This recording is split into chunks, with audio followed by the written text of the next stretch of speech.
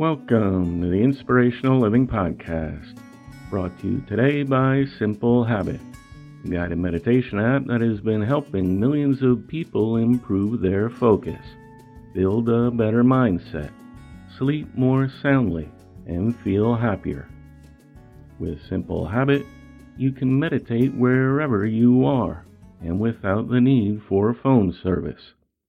Their guided meditations can be downloaded and accessed anywhere, be it on your commute, in an airplane, or during your lunch break.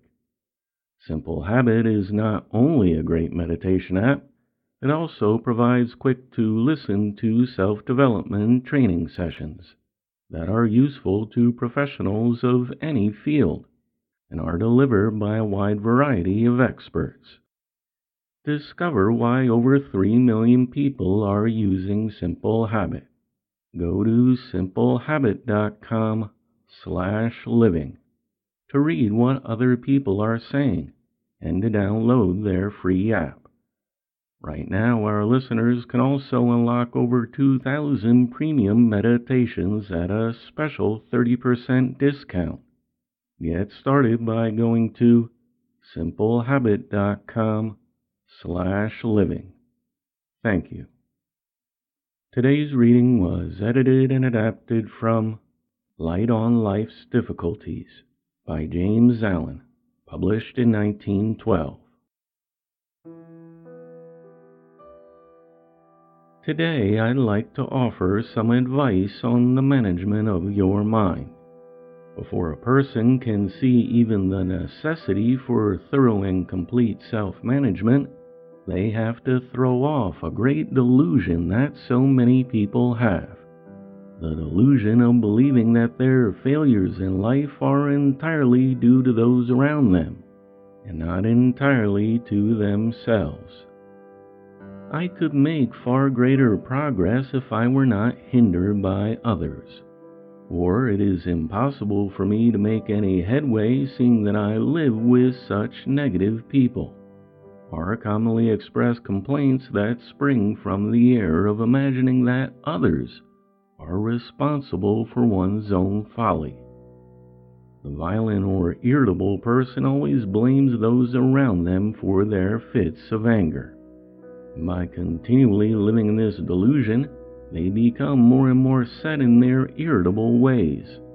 For how can someone overcome, or even try to overcome, their weaknesses if they convince themselves that it springs entirely from the actions of others? Moreover, firmly believing this as they do, they vent their anger increasingly upon others, in order to try to make matters better for themselves, and so become completely lost to all knowledge of the real origin of their unhappy state. Every person's weaknesses and shortcomings take rise in their own heart, and they alone are responsible for them. It is true that there are tempters and provokers, but temptations and provocations are powerless to those who refuse to respond to them. Tempters and provokers are but foolish people, and the individual who gives way to them has become a willing partner in their folly. The strong soul cannot be tempted. The wise one cannot be provoked. Let a person fully realize that they are absolutely responsible for their every action. They have already gone a considerable distance along the path that leads to wisdom and peace, for they will then commence to utilize temptation as a means of growth, and the wrong conduct of others they will regard as a test of their own strength. Socrates thanked the gods for the gift of a difficult wife, in that it enabled him to better cultivate the virtue of patience. It is a simple and easily perceived truth that we can better grow patient by living with the impatient, better grow unselfish by living with the selfish. If you are impatient with the impatient, you are also impatient. If you are selfish with the selfish, then you are yourself selfish. The test and measure of virtue is trial and tribulation, and like the gold and precious stones, the more it is tested, the brighter it shines. If anyone wishes to rise and become a person of strength and character, let them cease to think the weak and foolish thought, I am hindered by others, and let them set about to discover that they are hindered only by themselves. Let them realize that the giving way to another is but a revelation of their own imperfection, and lo, upon them will descend the light of wisdom, and the door of peace will open unto them, and they will soon become the conqueror of self. If you are continually troubled and disturbed by close contact with others, this is an indication that you require such contact to drive you onward to a clearer comprehension of yourself, and toward a higher and more steadfast state of mind. The very things that you regard as insurmountable hindrances will become to you the most valuable aids. When you fully realize your moral responsibility and innate power to do the right thing, you will then stop blaming others for your troubles and start living steadfastly under all circumstances. The scales of self-delusion will quickly fall from your eyes, and you then will see that often when you imagine yourself provoked, you yourself are really the provoker. As you rise above your own mental disturbances, the necessity for coming in contact with the same condition in others will cease, and you will pass, by a natural process, into the company of the good and kind. You will also awaken in others the nobility which you have arrived at within yourself. Being noble, and the nobleness that lies in others, sleeping but never dead, will rise in majesty to meet your own. The lesson of self-control is the foremost lesson that the world has to learn on its way to wisdom. All the bitter punishments which people undergo in the school of experience are inflicted because they have failed to learn this one lesson. Apart from self-control, success is a meaningless word. For how can we truly succeed in the outer world when our inner life is in shambles? Self-control is the door of heaven. It leads to light and peace. Without it, we are already in hell. We are lost in darkness and unrest. People inflict upon themselves far-reaching sufferings and pass through terrible torments, both of body and soul, through lack of self-control. Not until they resort to its practice can their sufferings and torments pass away, for it has no substitute. Nothing can take its place, and there is no power in the universe that can do for you that which you, sooner or later, must do for yourself by entering the practice of self-control. By self-control we manifest our divine power and ascend toward divine wisdom and perfection. Every individual can practice it. The weakest person can begin now, and until they do begin, their weakness will remain, or they will become weaker still. Calling or not calling upon God or Jesus, Brahma or Buddha, spirits or masters, will not avail those who refuse to govern themselves and purify their hearts. Believing or disbelieving that Jesus is God, that Buddha is omniscient, cannot help those who continue to cling to the elements of strife. The flower reaches the light above by first contending with the darkness underground, and we can only reach the light of truth by striving against the darkness within ourselves. The vast importance of self-control is not realized by most of us. Its absolute necessity is not apprehended, and the spiritual freedom to which it leads is hidden from our eyes. Because of this, people are enslaved, and misery and suffering ensue.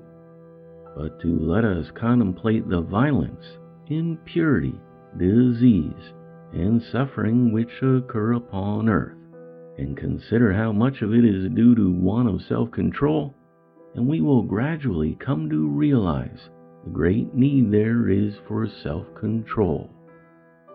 I say again that self-control is the gate of heaven, for without it neither happiness, nor love, nor peace can be realized and maintained. To the degree that it is lacked by a person, in just that measure will their mind and life be given over to confusion. Self-control is the beginning of virtue, and it leads to the acquisition of every noble attribute. It is the first essential quality in a well-ordered and truly religious life, and it leads to calmness, blessedness, and peace. Without it, although there may be theological belief, there can be no true religion. For what is religion but enlightened conduct?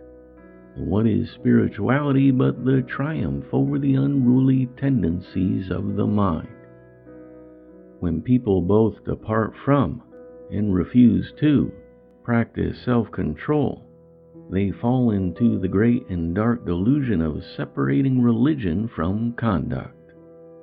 Then they persuade themselves that religion consists not in overcoming self and living nobly, but in holding a certain belief about Scripture, and in worshiping a certain Savior in a particular way.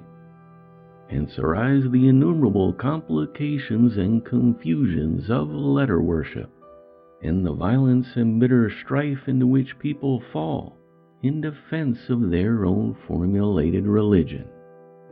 But true religion cannot be formulated.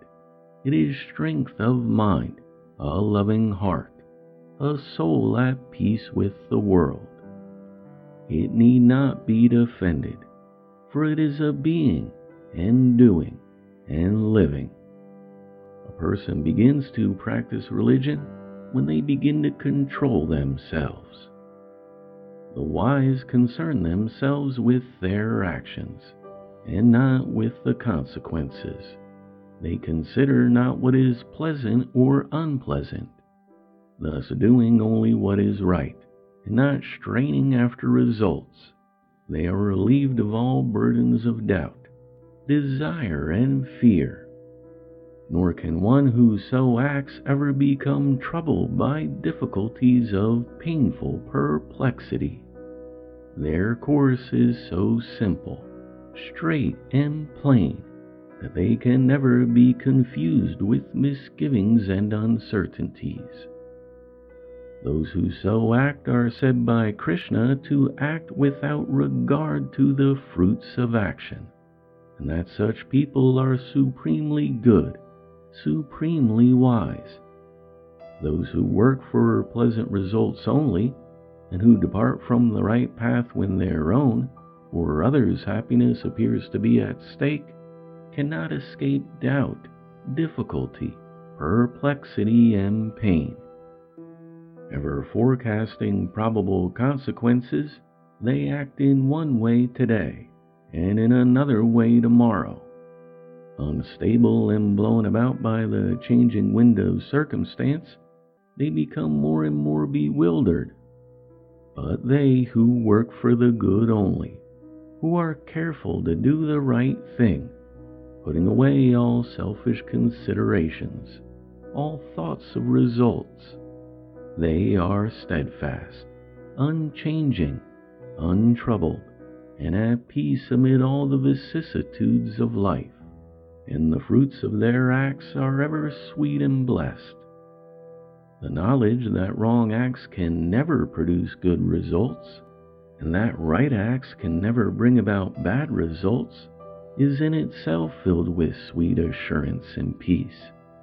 For whether the fruits of your actions are sought or unsought, their bounty will always come to you in time.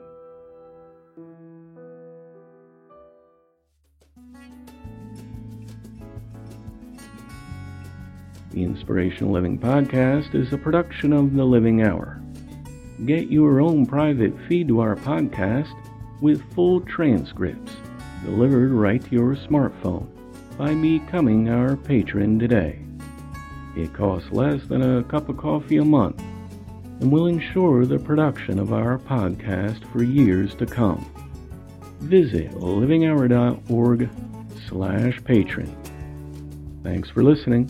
I look forward to talking with you next time.